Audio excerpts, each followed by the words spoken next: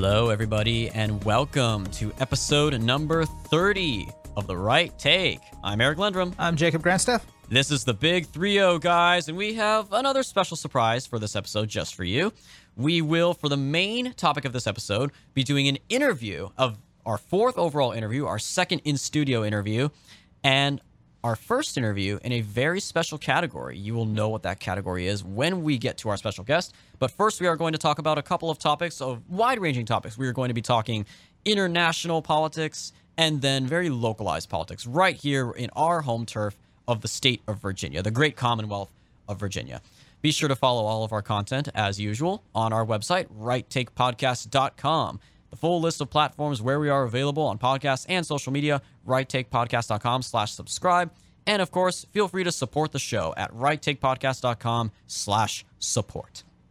So first off, to talk a little bit more about international politics, of course, we did talk about Cuba in the previous episode. We want to address this one particular story that really shows the priorities of this current administration and how much they are willing, how things are back to normal as far as American foreign policy is concerned, in that the old order is back of America, bending over backwards for the liberal international order / globalist order. This is from townhall.com.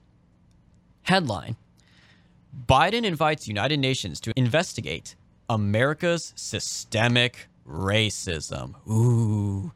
U.S. State Department, held by Secretary Anthony Blinken, announced Tuesday that the Biden administration would invite United Nations officials who investigate racism and human rights issues to visit the United States and tell Americans and the rest of the world how racist our country is.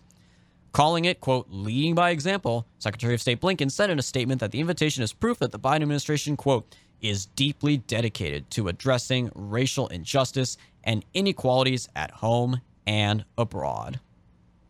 So, I mean, first off, this ridiculous idea that American racism, quote unquote, whatever in the world that means, is somehow equivalent to actual human rights abuses of course it's absurd. We all know it's absurd. If there are any human rights abuses going on in the United States, it's what's happening to the January 6th protesters in Washington, D.C. jails right now, but that's a topic for another episode entirely.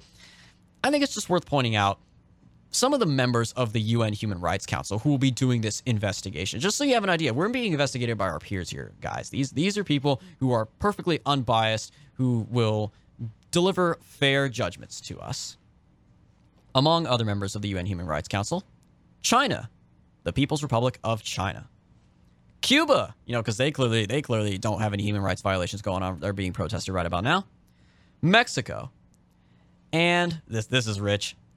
The Bolivarian Republic of Venezuela. These are the people who are going to be investigating us, telling us that and Russia too, the Russian Federation, because, why not? They basically took the entire Soviet, like the old red aligned Soviet bloc, like the International Soviet Order, to investigate the United States. Because, all these countries were aligned with the Soviet Union during the Cold War. The Cold War never really ended, did it, I suppose? According to neocons, it certainly never did. Well, now we're surrendering. now we surrendered. Yeah, this is the terrible alternate ending to the Cold War. There's a reason this ending was cut from the theatrical release. But yeah, this is one of those things that obviously infuriates you. You can't help but kind of laugh at it at first, but then just be infuriated by it. Not even by how ridiculous and hypocritical it is, but because what are we doing to stop it? What can we do to stop it? We can't, because the old regime, the old guard, is back in power. Biden's going to welcome this with open arms and continue to repeat the same rhetoric that was used against us by the Chinese at the Alaska summit with Anthony Blinken. To his face, they said, "Oh, we don't have the right. We should not have to listen to you because you are a racist country." And of course, Blinken's not going to deny that, because then that would enrage their far left base, who thinks there is racism still in this country. So what better way to sign off on America officially being racist than having the UN sign off it? Because the UN is the ultimate final power and authority as far as these people are concerned. But even if it wasn't the issue, this fake issue of racism, even if it was a legitimate issue, let's say if it was the opioid crisis, something that is an actual issue in this country that Americans are facing, it would not be acceptable to turn any of that over to the UN. It wouldn't be acceptable to invite human rights what do they call them? Human rights watchers to come take a look at American pharmaceutical companies who have been getting Americans addicted to opioids, which would be a legitimate that's a legitimate criticism of the United States. Is you've got American pharmaceutical companies that have been responsible for getting Americans addicted to this stuff. It would not be acceptable to invite international observers to come into the United States to observe anything of that nature, even if it were a legitimate issue, because that's a violation of our national sovereignty. Where are all of the America firsters out there decrying this and claiming that this is a complete violation of our national sovereignty, that we should, used to the right in America, you would hear cries like, let's take the United States out of the UN and kick the UN out of the United States. And something like this would just bolster that argument. But other than Town Hall, there's not a lot of news outlets that I could find that was really covering this. I mean, this is kind of an outrage. This is basically a slap in the face to every American who believes in national sovereignty, who believes in legitimate sovereign nations that govern their own affairs. I mean, the idea that we need international observers from third world countries to come help us fix our racism issues. I mean, Americans are big boys. We're big boys and girls. We know how to take care of this stuff on our own, or at least we thought we did. Apparently, the Biden administration doesn't believe that we're responsible enough to take care of that was why he was elected, remember, to heal America's racial wounds. Apparently, he's not up to the task. Now, his Secretary of State has to invite people from Venezuela to come lecture us on how we can fix racism. It also just goes to show how much they are committed to this lie of systemic racism. The idea they actually consider the fact that, maybe African Americans don't get into as many colleges as white or Asian Americans do without the help of affirmative action. That's equivalent to literal concentration camps in China, for example, or the people of Venezuela being starved by their own government. They believe it, just like Biden unironically believes this nonsense that everything to do with Trump is the worst thing to happen to America since the Civil War. They believe that racism in America is literally the worst thing, the worst human rights violations going on in the world right now. Which, as far as I'm concerned, is just first world problems in a nutshell, right? Again, first world problems like, we may not be a certain percentage of representation, or it took us this long to get a black president. Like, that's oppression. This is violent oppression. Violent words are oppression. It shows how coddled they are and how much they are truly committed to pleasing their crybaby whining base. They will literally treat this like it's another Holocaust happening in America, basically. But also want to address something that Blinken said in the statement he released on this, because one of the issues that a lot of countries are having around the world who have mixed race populations or who have African minorities is black Americans exporting critical race theory and their grievances to other countries to try to project what their experience or their perceived experience in America is in other countries. This is an issue in Brazil. This is definitely an issue in France. And it's now becoming an issue in the UK. You even have Black Lives Matter chapters popping up in the UK, of all places. But listen to what Blinken said. He said that, of course, the United States issued the formal invitation to the UN experts and the Human Rights Council, yada, yada, yada. But he says, I also welcome the UN Human Rights Council's adoption today in Geneva of a resolution to address systemic racism against Africans and people of African descent in the context of law enforcement. I look forward to engaging with the new mechanism to advance racial justice and equity. So this is something that he's welcoming on the global stage. Like he welcomes the idea that we're gonna export this kind of black grievance culture to other countries. And this is, you got countries like France where there is no race in France. Like, you're just French. They don't even classify people by race. In fact, there was a woman who was trying to project this BLM narrative and accusing a police officer who happened to be of African descent of being a traitor to his race and everything. Well, they fined her for that, because in France you can't consider somebody of a particular race, because if you're French, you're just French, period. Like, you're just of the French ethnicity. So when France is more based than us, that's just absolutely tragic. Absolutely, yeah, that's just ridiculous. But it really goes back to what they consider to be ethnicity. Like, they consider anyone who is culturally French to be ethnically French. Whereas in America, we've got 150 different ethnicities, and each ethnicity gets their own special privileges and stuff like cultural recognition and all this nonsense. But I do want to take issue with some of the pushback that this Town Hall article quoted from conservative commentators. So Josh Hawley said, he tweeted, quote, Joe Biden's priority is getting the UN to investigate America for racism. Maybe the president should devote some energy to investigating the origins of COVID-19. So this is an example of how the right could do a lot better, right? You don't even need to bring up COVID-19. There's no need for that. This issue stands on its own. He could just criticize the Biden administration for bringing this up, period. Say, we don't have a problem with racism in America, move along. Logan Raddick of Newsmax said, a U.S. State Department invites UN racism investigators to visit the U.S., the same UN that has an obsession with targets, that has an obsession with / targets the only free country in the Middle East. Again, there's no reason to bring a second issue into this. Obviously, he's talking about Israel. There's no reason to mention that at all. This issue stands on its own. He should say America is not racist, period. This is a violation of our sovereignty. If he doesn't want to go as far as to say kick the UN out of America, he should at least say the UN should never be invited to investigate the U.S. for anything. We're the most powerful nation in the world. I mean, we are international law.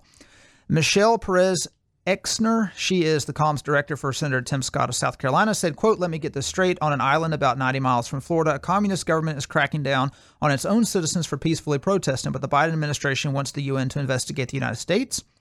Again, she's bringing a second issue into this. These three conservatives, Hawley, this lady, Perez Exner, and Logan Raddick, they're bringing in Israel, Cuba, and China.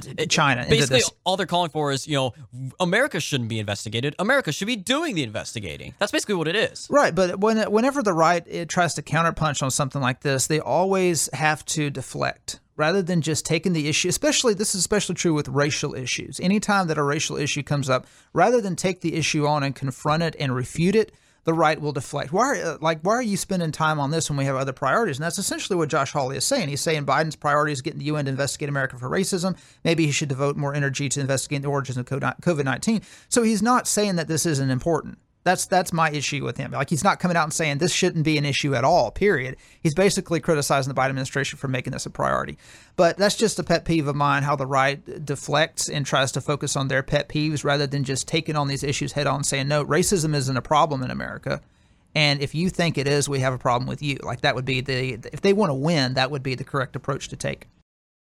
Yeah, and speaking of Republicans who really don't know who their enemies are and what they need to defeat their enemies, the next topic we want to go to is somewhat similar in tone, and also it is more or less kind of a preview and segues very nicely into our very special surprise coming up soon. And that's with regard to Virginia politics and the stunning reality that perhaps, despite being located right on the edge of the nation's capital, Democrats in Virginia might not be as crazy as the right would like to portray them. So, Jacob, what's going on? What's your take on the Virginia Democratic Party? So, Virginia Republicans love to focus on fiscal conservatism. This is one of the things that they just love to embrace. They want to define themselves as the party of business, the party of small businesses, although in many ways they kind of are the party of big business. But this is what they try to wrap themselves in the cloak of fiscal conservatism. It really is kind of the influence of Northeastern Republicans who, for years and years going back to the Republican Party's founding, the Republican Party was the party of business. It was the party of the big Northeastern tycoons and all that stuff. The problem, though, in Virginia is the Virginia Democrats, including Governor Ralph Northam, are not necessarily fiscal radicals.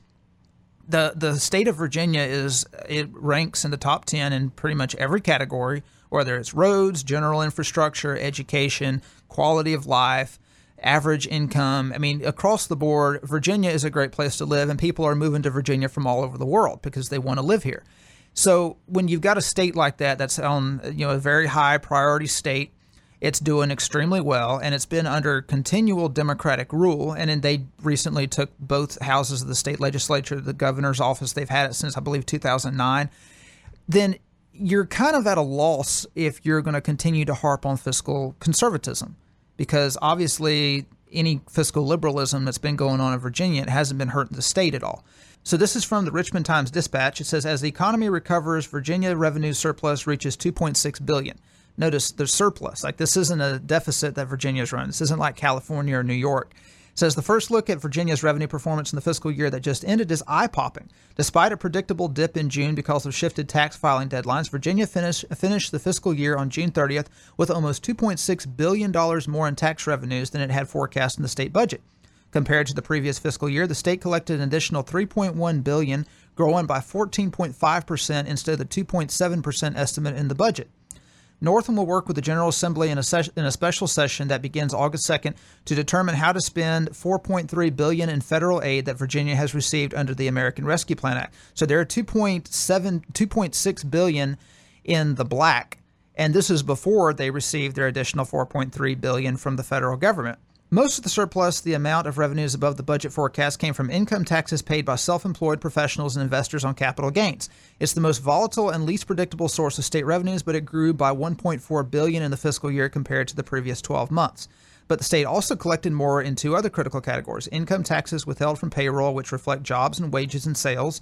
Withholding taxes grew by $635 million, or 2 percentage points higher than forecast, and the state collected an additional $460 million in sales taxes as consumers began to return to stores while still making purchases on the internet. Sales tax collections grew by 12.4% compared to an estimate of 4.7% in the state budget.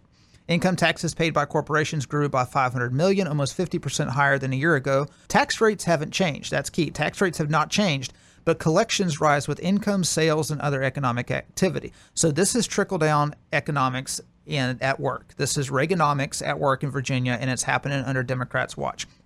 They haven't raised taxes, but income in Virginia has skyrocketed, so therefore the tax intake, the collections from these people, has increased as well. And also the increase in capital gains tax shows that a lot of rich people are moving to Virginia, and of course they're paying taxes on their capital gains in this state. So Republicans are hard-pressed to point out an example of how Virginia Democrats have run the state into the ground, because they're clearly not running the state into the ground. They're not like AOC asking to spend trillions and trillions on a Green New Deal. Correct. Now, Virginia is extremely lucky because it's close to Washington, D.C. Virginia, Loudoun County especially, became kind of the Silicon Valley of the East Coast. So because of the federal government, all the military presence, and the high-tech sector in Loudoun County, Virginia, the entire state feels a little bit of a trickle down. It's kind of like Massachusetts. Like Massachusetts is always going to do well, just because you've got so many universities there. They've got Boston, and the people there aren't going to elect a Democrat who's going to ruin their state financially. But if Virginia Republicans want to win elections, they're going to have to grab something other than let's lower regulations and lower taxes, because while most people do want lower regulations and lower taxes, that's not going to cut it in a state that has a budget surplus and economic activity is increasing. So then what would some of those suggestions be? Like, for example, Republicans in Virginia should make the next election, the upcoming election with Glenn Youngkin, should be more about, say, cultural and social issues? Definitely, because that's what mobilizes people to turn out and vote. I mean, if it's not all about the economy, obviously Bill Clinton coined the term, it's about the economy, stupid. And in a recession at the time, I mean, in the 90s. Back then, yeah. Yeah, at the end of Bush Sr.'s term, we were kind of going through a mini recession at the time. That was on people's minds. But when you're not in a recession, which we're not in a recession right now, I mean, the only thing really that's aggravating people is gas prices, and inflation is starting to kick in. Other than that, the cultural issues do matter, and that's what galvanizes people to go to the polls. That's what galvanized people in 2016 to show up in record numbers for the Republican candidate. It wasn't just the let's lower taxes. I mean, in fact, if anything, Trump was the furthest left on the economic spectrum of any Republican candidate in the field. But he galvanized people because of social issues, because of cultural issues. And if the Republicans of Virginia, including the Youngkin campaign, actually want to win, they're going to have to motivate people to turn out. They're going to have to motivate people to defeat critical race theory. They're going to have to motivate people to vote against a party that elected a governor who believes it's okay to kill a newborn baby. All right. And now it is time for the highlight of this episode. We have with us today our fourth ever guest and our first guest who is a political candidate, the Republican nominee for the 49th District of the Virginia House of Delegates, Tim Kilcullen. Tim, welcome to The Right Take. Thank you for having me. It's good to be here. It's great to have you here, man. So go ahead and tell us a little bit about what you do, where you come from, who you are, and what your background is prior to running for the seat in the Virginia House of Delegates. Okay, so I'm from Crystal City, and my background's definitely in campaigns. I consider myself a populist activist. I have worked on campaigns in Pennsylvania, in Massachusetts, in Illinois, in Iowa, and here in Virginia. And I'm now run for office for the first time because this is a really important time in Virginia politics, in American politics, and specifically in Crystal City politics with this new Amazon headquarters being built. All right. And of course, you hinted at it. That is going to be the main thing I want to ask you about first and foremost. At the top of your website, and apparently the big issue of your campaign, is you are running to fight Amazon, the big tech giant, Jeff Bezos' baby. We all know it. We all hate to love it and love to hate it. So tell us a little bit about what specifically you plan to fight against with regards to Amazon. Okay, well, first I want to address what the big issues with Amazon are, what they're doing to our Virginia communities. Right now in Crystal City, they're building their second giant headquarters, HQ2. They're paying for this with $750 million of the Virginia taxpayer. Now, Governor Northam and his legislature, they hiked taxes on Virginians while they were passing this giant subsidy for this disgusting monopoly. And Amazon's repaid that generosity by the Virginia people they censored anti-lockdown writers because they knew that the lockdowns was good for their business, even if it was bad for Virginians. They blacklisted President Trump because of his tax reform and his pro-America, anti-Red China trade policy, which empowered their competition. They slandered American patriots with their unregistered super PAC, the Washington Post. They resorted to outright bribery to try and get the Jedi contract from the Pentagon, which would have made America less safe. And now they're actually paying to put critical race theory in Arlington public schools. Right now there's a curriculum developed by Ibram X. Kendi, which Amazon generously donated, paid for entirely, to be taught to every school child in Arlington public schools. At least when the schools are open, which isn't very often these days. Yeah, it's disgusting. Every aspect of it, from shutting down small businesses to indoctrinating our kids, Amazon really is like a kraken with its tentacles in just about every aspect of our society. So, Jacob, you had an angle about this with regards to Amazon and Tim's platform that you wanted to ask about? Yeah, so apparently there's going to be a $2 billion surplus this month in Virginia. And one of the ways that they've managed to build this massive surplus, which unlike California, other states which are completely running in the red, Virginia Democrats aren't, at least they're not going in that direction. But the reason why they've been able to do this is through massive tax intakes. An example would be through the establishment of large corporations in Virginia that are paying massive corporate taxes. A lot of people who have moved here with wealth that are paying capital gains taxes, which there's no guarantee that those people are going to continue to live in Virginia. So I just wanted to ask you about that. You can't really argue that the Northam administration and Democrats have been fiscally irresponsible when they've got a $2 billion surplus, which seems to be the angle that a lot of Republicans want to hit every time in every state race. So yeah, I just want to kind of get you to weigh in on that. And a lot of people may say, they may counter your points against Amazon and say, well, at least Amazon is going to contribute to the state budget. Okay, so two things on that. One is, you're right that they haven't pursued some of the New York policies that would sink the economy instantly. But long term, what Northam has done in the past 2 years with his legislature will be crippling to the Virginia economy. Because one of their first priorities when they got into Richmond was to mandate that every municipality, every county government engage in collective bargaining with these really ruthless unions like the Teamsters or the AFL or the school unions. And long term, that's going to create a gigantic fiscal crisis both at the local level and at the state level. We're not going to feel that this year. We're not going to feel that in 5 years.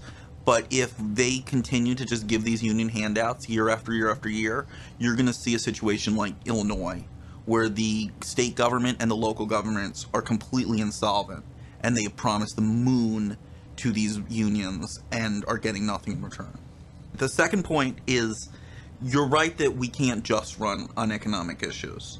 That's what they tried in 2017. They had nominee Ed Gillespie, and he did not want to talk about any social issues. He wanted to run as far away from any of those things as possible. And he still got branded a racist, and he lost in a landslide. So you're right that we can't just focus on economic issues. We have to talk about every conservative value. We can't cede any ground to the Dems here. And what would you say to those who would argue that Amazon is going to add to the budget so that Virginia can't afford to pay these pensions that these public sector employees are going to bargain for? So we've all seen what these corporations do. Now that they've got this headquarters here and they're going to pretend like they've created a bunch of jobs. Now, obviously, if it's coming with $750 million from the Virginia legislature, that's actually Virginia taxpayer creating those jobs. But in 5 years, in 10 years, Amazon's going to threaten to leave if they don't get another handout. And then they're going to, if the state gives in and gives them a handout, they're going to try that tactic every 5 years. They are now going to hold our governments hostage, demanding more and more subsidies or claiming they will go leave and take their jobs with them, when that's premised on a lie, because these jobs were created with Virginia taxpayer money. Amazon has not created any jobs. The $750 million that we paid to Richmond created those jobs. Yeah, another thing is the fact that it's just going to, bolster rent prices in this area. And I mean, rent in this area is already insane. It's going to, because these are going to be a lot of high tech employees. I mean, it's not going to be like Amazon warehouse employees coming in, I don't think. No, it's going to be high income, far left corporate types from Seattle, and yeah, they're going to double rent prices in Crystal City, in Bailey's Crossroads, and Seven Corners. And they're really going to change the landscape of Fairfax County in particular. I remember hearing about that because, of course, I previously, in another life, I lived in Pentagon City. And I remember my dad was texting me when he sent me a news article on that new Amazon headquarters that they're building. And, of course, it shows the development art, the artist's concept of what it's going to look like. It's this big, hideous glass, green building, like something you'd see in the Tokyo skyline.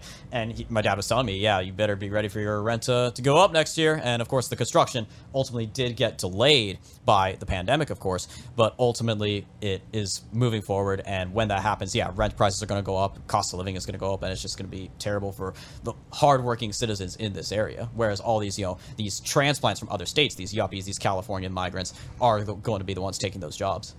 Yeah, I mean, you're looking at potential San Francisco. I mean, we've already got the high-tech sector in Loudoun County that's driven so many lower-income people out of the market. And I was even talking to someone who runs a charity there, and he was saying that the homeless people, you wouldn't think it, but there's a huge homeless problem in Loudoun County, even though it's the richest county in the country. So I could see a potential situation like that developing in Arlington County. So what would you say to those who would argue that Amazon is going to go somewhere, and those jobs, those high-income jobs, are going to go to some state, and because it's not, whenever you have a company like Amazon that opens up, and it's not just Amazon, it's any high-paying industry. It can be oil industry, it can be fracking, any gas. But anytime you have a high-end industry like that, those employees, they end up spending money because they're making higher salaries than most employees are in any industry, and they're going to create jobs through their spending. So people would say, well, if Amazon didn't come here, they would have just gone to a different state. So how would you, so apparently you seem to feel like the downsides outweigh the upsides to Amazon coming here. Oh, so yeah. How would you respond to someone saying, well, we would lose not just the high income jobs that, yes, they're raising rent, but also the spending power that all those employees are going to bring to the state? Well, the spending power, it's not Amazon's money. It's the $750 million in subsidies the Virginia taxpayer is giving them. If you recall, Amazon actually wanted to build their second headquarters in New York, and they were offered, I believe, $1 billion by Governor Cuomo. Yeah. And the New York people, they were actually smart, and they said no. They said, this is not going to help people in Queens. This is, you say it's going to bring jobs, but really you're just taxing the hell out of us to pay for it. Yeah, people in Queens, they weren't going to fill those jobs. Nobody in Queens that lives there would have filled those jobs. And nobody from Crystal City is going to fill these jobs. Now, if people want to help the local businesses, want to increase spending, the way you do that is by banning future lockdowns. And that brings me to the things that we can do to fight Amazon here in Virginia, just in the Virginia legislature. For starters, we can ban lockdowns from ever being posed at a municipal level or by the governor again. And if we do that, then people are going to feel comfortable investing in local businesses, building more local businesses, investing in Crystal City. And that does actually bring up an interesting point, because when the lockdowns started happening after coronavirus, a lot of people were arguing that they were unconstitutional. But there is actual precedent going back to the founding fathers, when there was, say, a smallpox epidemic that broke out. A governor or a mayor would force a lockdown in order to stop the spread of the smallpox. In a situation like that, the executive does have certain leeway based on his judgment, to impose a lockdown. But like you say, when you have a precedent like coronavirus, that does give the people hindsight to say, okay, we need to set some certain guidelines around this. Because most states, they don't have laws on the books that say, in the event of a pandemic, this is what the governor can do in this situation. If we have deaths rise to this number, then he can take these measures. They don't have any kind of rules around that. But that does raise an interesting point. I haven't actually heard if Republicans have been proposing this in states to set guidelines for a future pandemic of what the governor and the executive can do. Now, they have proposed in states like Pennsylvania. They have done that. I want to push back on the notion that these lockdowns were constitutional. I know certainly Northam argued for that. There's some precedent around the founding time, but not for these long, drawn-out lockdowns, especially not when the risk of the illness was so low. And the First Amendment is really clear that you have freedom of assembly, specifically for political issues, and they were just shutting down any assembly that was conservative in nature, while at the same time promoting the BLM riots. And what Governor Northam did was most definitely unconstitutional. Well, at least if you have something codified in state law, then when people challenge, if a governor does overstep that state law and impose a lockdown, when people bring that to the courts are going to be a lot more likely to strike that law down, or to strike that action by the executive down, than they would if there's no law in the books and the executive argues, I have the right because we're in, people are dying, we're in the middle of a pandemic. But yeah, you're definitely right. A lot of the actions they took, even based on the precedent set going back to the founding of the country, they were definitely oversteps, especially in California. California, I mean, it was completely arbitrary, banning houses of worship, but at the same time letting gyms open and stuff like that were clearly arbitrary based on the whims of the politicians. Yeah. So Tim, tell us about a few other issues in your platform aside from the fight against Amazon, and of course you hinted at critical race theory as well. There is no shortage of issues affecting the lives of everyday Virginians, especially over the last few years. What are some of the other key issues you want to fight for in the House of Delegates? So another big one is to keep our schools open. Right now, they claim it's over the pandemic. There's no science to back it up. The unions have kept schools, public schools in much of the state, closed for all of last year. They claim they're going to open up in the fall, but that's probably not going to happen. They're going to say there's a new Delta variant. We need to keep schools either completely closed or partially closed. AKA the India variant. That's what it was originally called. They want to be politically correct about it, but we are not going to let them get away with that. Yes, exactly. And what we need to do is to outlaw that, to say if we're paying taxes for public schools, those schools need to be open. Another thing we need to do is, and this is related to Amazon, is provide tax relief for all Virginians. Specifically, that surplus should be given back to the taxpayers. This $750 million that we've given to Amazon, we should demand they return it. We can pass taxes that would impact Amazon and then give that money back to the taxpayers they stole it from the small businesses and Virginia families that they robbed. We also need to ban vax passports, because that's definitely a personal choice of people's. The science is very much divided on that issue, and the idea that government buildings, government schools are mandating people inject themselves with a mRNA vaccine, which had never been fast-tracked before, that is deeply concerning, and that is something we need to stand against. Agreed. Well, on the tax issue, I would just like to point out that one of the points I made was about the surplus. You could still keep the surplus if Amazon, of course, Amazon isn't going to go anywhere at this point, I don't think.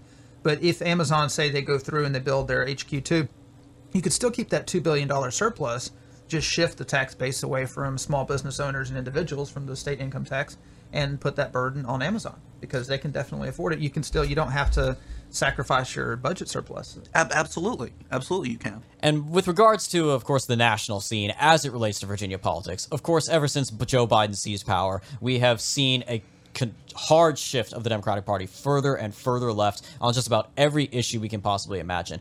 Tim, what are some examples you have seen, if any, of Democrats here in Virginia shifting to just unacceptably left-wing positions? Right now, way too many of the Virginia legislatures right now support defunding the police and abolishing prisons. We've seen a gigantic spike in crime, particularly in Fairfax County, from this anti-cop, pro-BLM rhetoric. And even the supposed moderates, like my opponent, who seems on a personal level to be a nice guy, but he doesn't have the courage to stand up and say this is lunacy. Some people belong in prison. We do need police. We do need to defend our cities from crime. And the fact that there don't appear to be any Democrats in Virginia right now, at least in public office, who were willing to come out and say that, is deeply concerning, and shows what a stranglehold Joe Biden and his left-wing activism has on even our state party. Exactly. And of course, speaking of, those who have strangleholds on the state party, we have, of course, as the Democratic nominee for governor of Virginia this year, Terry McAuliffe, who, friendly reminder, he is a high-level Clinton stooge. He is way in deep in the Clinton circle. So if he gets elected governor, we're basically just going to have a Clinton proxy as governor for another 4 years again. And we can't have that happening. Absolutely, yeah. A funny story I know of Terry McAuliffe is actually when his wife was having his child, he was supposed to be driving her to the hospital to deliver the baby. He actually stopped and made her wait in the parking lot while he went into a fundraiser to collect a check for Bill Clinton. That is how much of a little proxy for the Clintons this guy is. He is a political hack through and through. If you think Northam's bad, McAuliffe is 10 times worse. He did a terrible job as governor the last time he was there, and that was with the Republican legislature blocking what he was doing.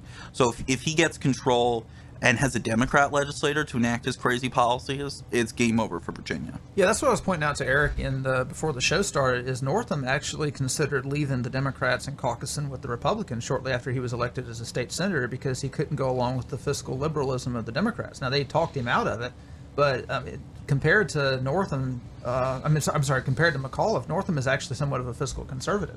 So if we got McAuliffe in, not only would we be dealing with a lot of the socially liberal policies that Northam supported, but we would also have to probably end up having to sacrifice our right to work status as a state.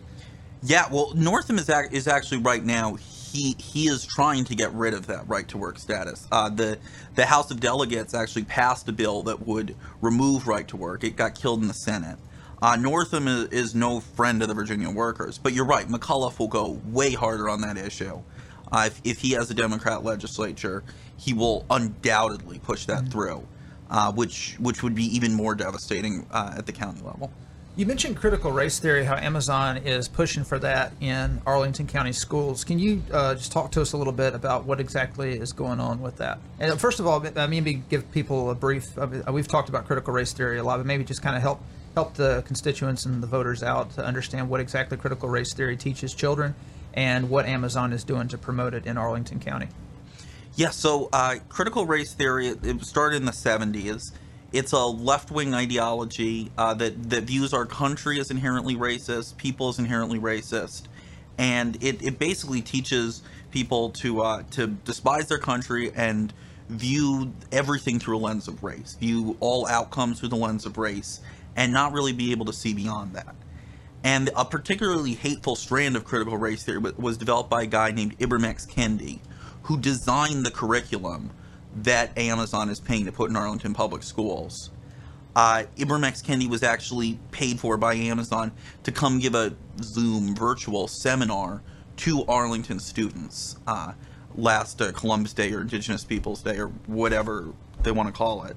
They had him give a seminar just saying anti-American, openly anti-white, racist hate speech to our students. And that's what I think is great about Glenn Youngkin, our governor nominee. He is actually taking a stand on the social issue, which is something Gillespie wouldn't do. He is saying that one of his first, if not the first things he will do as governor of Virginia is ban critical race theory from being taught in public schools. Mm-hmm. And that's absolutely right. Well, one thing about critical race theory is it's so radical that the average person, when you explain it to them, they don't believe you. That's one of the difficulties in getting on, because I guarantee you, most Democratic white voters don't agree with critical race theory. If you set them down and explain what it is, what it's teaching their children, that's basically teaching their children to be ashamed of who they were and how they were born, and be ashamed of their ancestors and their history. They would not agree with that. Even liberals, they wouldn't agree with that. But the problem is when you try to explain to people what critical race theory teaches, what it does, they just simply don't believe you. Like, it's almost like they don't believe that something like this would be possible in America. And Christopher Rufo, he's constantly given examples, even screenshots of what critical race theory of textbooks that are being taught in schools of critical race theory. And you got liberal teachers commenting on his tweet saying, "I'm a teacher and we've never taught anything like this. This stuff does not, you're making this stuff up." And he's presenting evidence, hard evidence that it exists. And many people and a lot of teachers, they simply refuse to accept it. They don't want to believe that this is being taught just because it hasn't come to their school district. But the thing is, with cities like Washington, D.C., with affluent areas like Arlington County, Loudoun County, which is, of course, going through a big fight over critical race theory, it starts here. And once it's completely taken over here, it's eventually going to trickle down to poorer, more rural districts. The idea that we can somehow withdraw into rural America and not be affected by what happens in urban America is a complete myth. This is where the culture is started. This is where the commerce is. So the fight really is here in stopping this anti-American ideology. So with Amazon funding something like this in the county they're going to be in, Virginia taxpayers, especially white Virginia taxpayers, are essentially they are being asked, not really asked, they're being forced to fund an ideology that's going to turn their children against them. Because it's not just a matter of turning the children against the country, it's turning the children against their parents. Because they're being taught that white people are inherently racist. They come home, oh, mommy, did you know that you're racist? Daddy, did you know that you're racist? And it really is a community buster the same way it is a country buster. And I think, in many ways, that's kind of the idea. I have my own thoughts about why, and we've discussed them on the show briefly, about why big corporations like Amazon would support critical race theory, why they would support Black Lives Matter, which is essentially racial Maoism. So I just want to ask you, why do you think Amazon is supporting critical race theory? What's the reasoning behind that? Well, I think American values support a free market, support entrepreneurship, support always investing in the future. Mm-hmm. And if you're a monopoly with a ton of power like Amazon, that's really scary. If you're Jeff Bezos, you do not want the next generation to be entrepreneurs, to invest in their futures and the futures of their country. You want them to view everything through a class-minded, race-minded mindset, where everyone fits in their little box, and they need subsidies to help them achieve even adequate level of life. And I think that the American dream really is what Amazon has a problem with, and critical race theory is a way to stamp it out. So by teaching children that, just help me understand where you're coming from, you're arguing that by teaching children that, they will discard the American history of entrepreneurialism. Yes. So, for example, one of the things Ibram X. Kendi teaches is that it's racist to say that America is a meritocracy, or that America should be a meritocracy. Right, okay. Kendi says that's a hateful thing to say, that anyone who says it is a racist, even though they don't even know they're a racist, but just by saying it makes them a racist. Mm-hmm. So I'm sorry, go ahead. Well, and obviously Amazon would love people to have that mindset, because in a meritocracy, people are willing to invest in new companies, in new entrepreneurship, in new schools, new avenues to better themselves. Mm-hmm. And that's a threat to Amazon's power. That's a threat to Jeff Bezos' power. So we've identified the problem. What would you argue is the solution? We have seen, I believe it's 27 states that have laws proposed that are going through their legislatures, or have already passed laws to limit or outright ban. Most of them are outright banning the teaching of critical race theory. So in your opinion, if you once elected to the Virginia state legislature, what will you propose, or what will you support in dealing with critical race theory?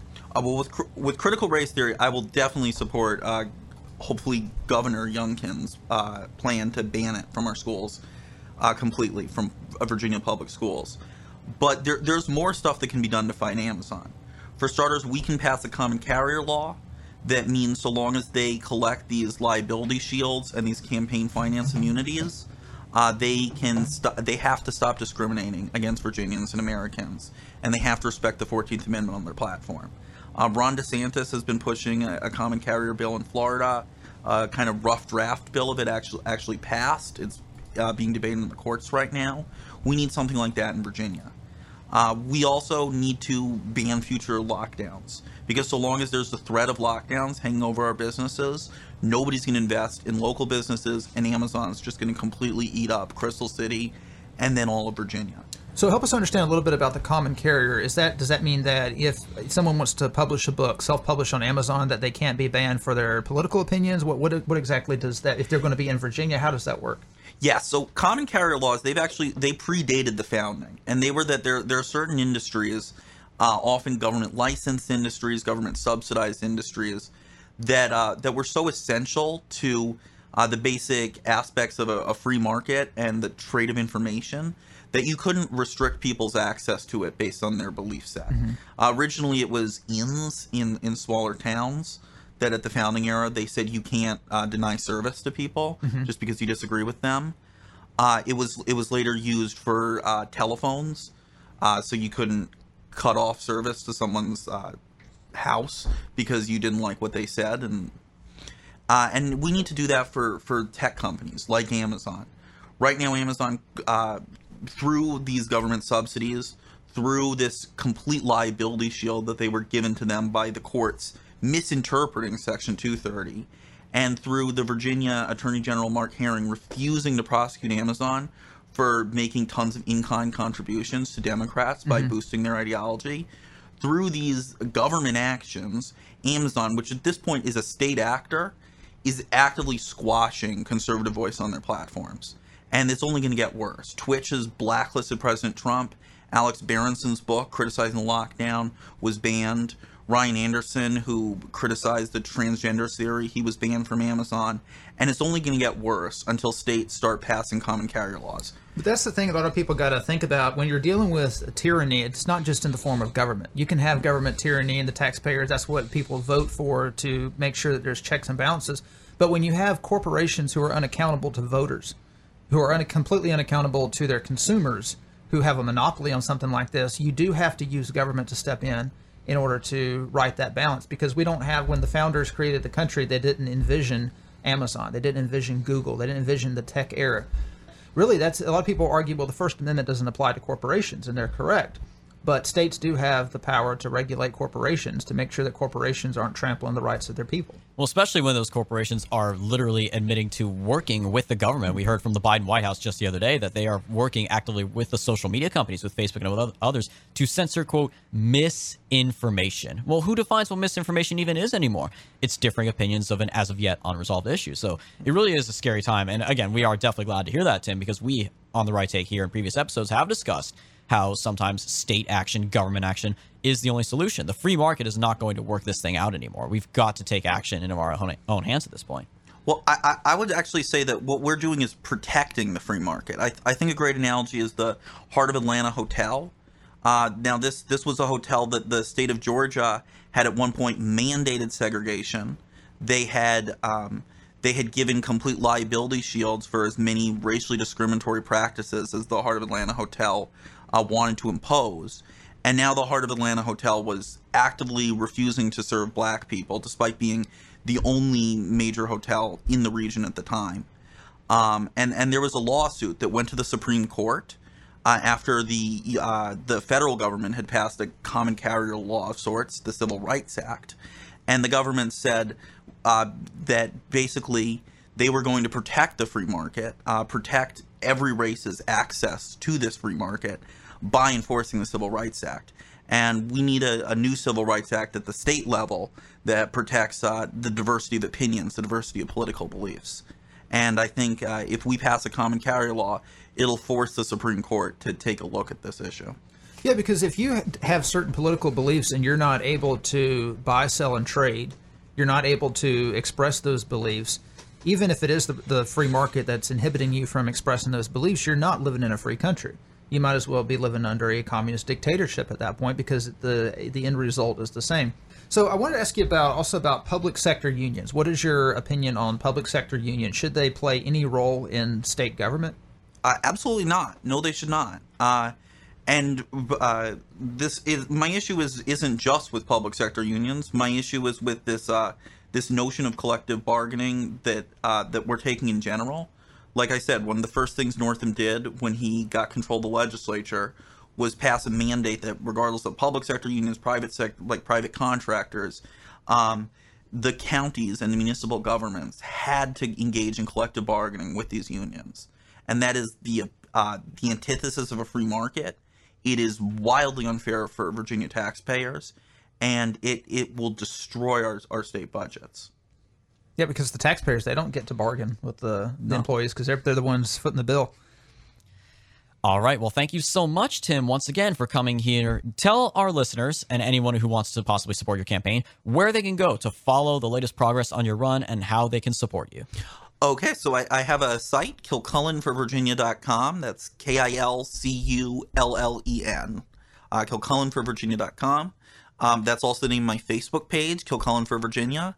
And my Win Red page should be up by Monday, and that's going to be my name, Tim Kilcullen. So if you want to contribute, do it through Win Red, and you can check out more of my platform on the Kilcullen, Virginia site, and you can keep track of my events on the Facebook page. So check out my Facebook page, like it if you can. Check out my Win Red page, and check out my site, kilcullenforvirginia.com, and tell your friends to check it out too. All right, Kilcullen for Virginia.com. Support this guy. Like he said, he is a MAGA populist activist. He knows what needs to be done to handle the crucial issues of the day. He's not your typical stereotypical Republican. He knows that those days are gone, and this is a new Republican Party here in Virginia and all across the country. That is all the time that we have left for this episode of The Right Take. Thank you guys so much for tuning in to episode number 30. Once again, as always, be sure to follow all of our latest content at our website, righttakepodcast.com, and all of the platforms and the podcast websites where we are available. righttakepodcast.com/subscribe. And of course, if you are feeling so generous and want to support what we do at the show, righttakepodcast.com/support. Thanks so much, and we'll talk to you next week, guys.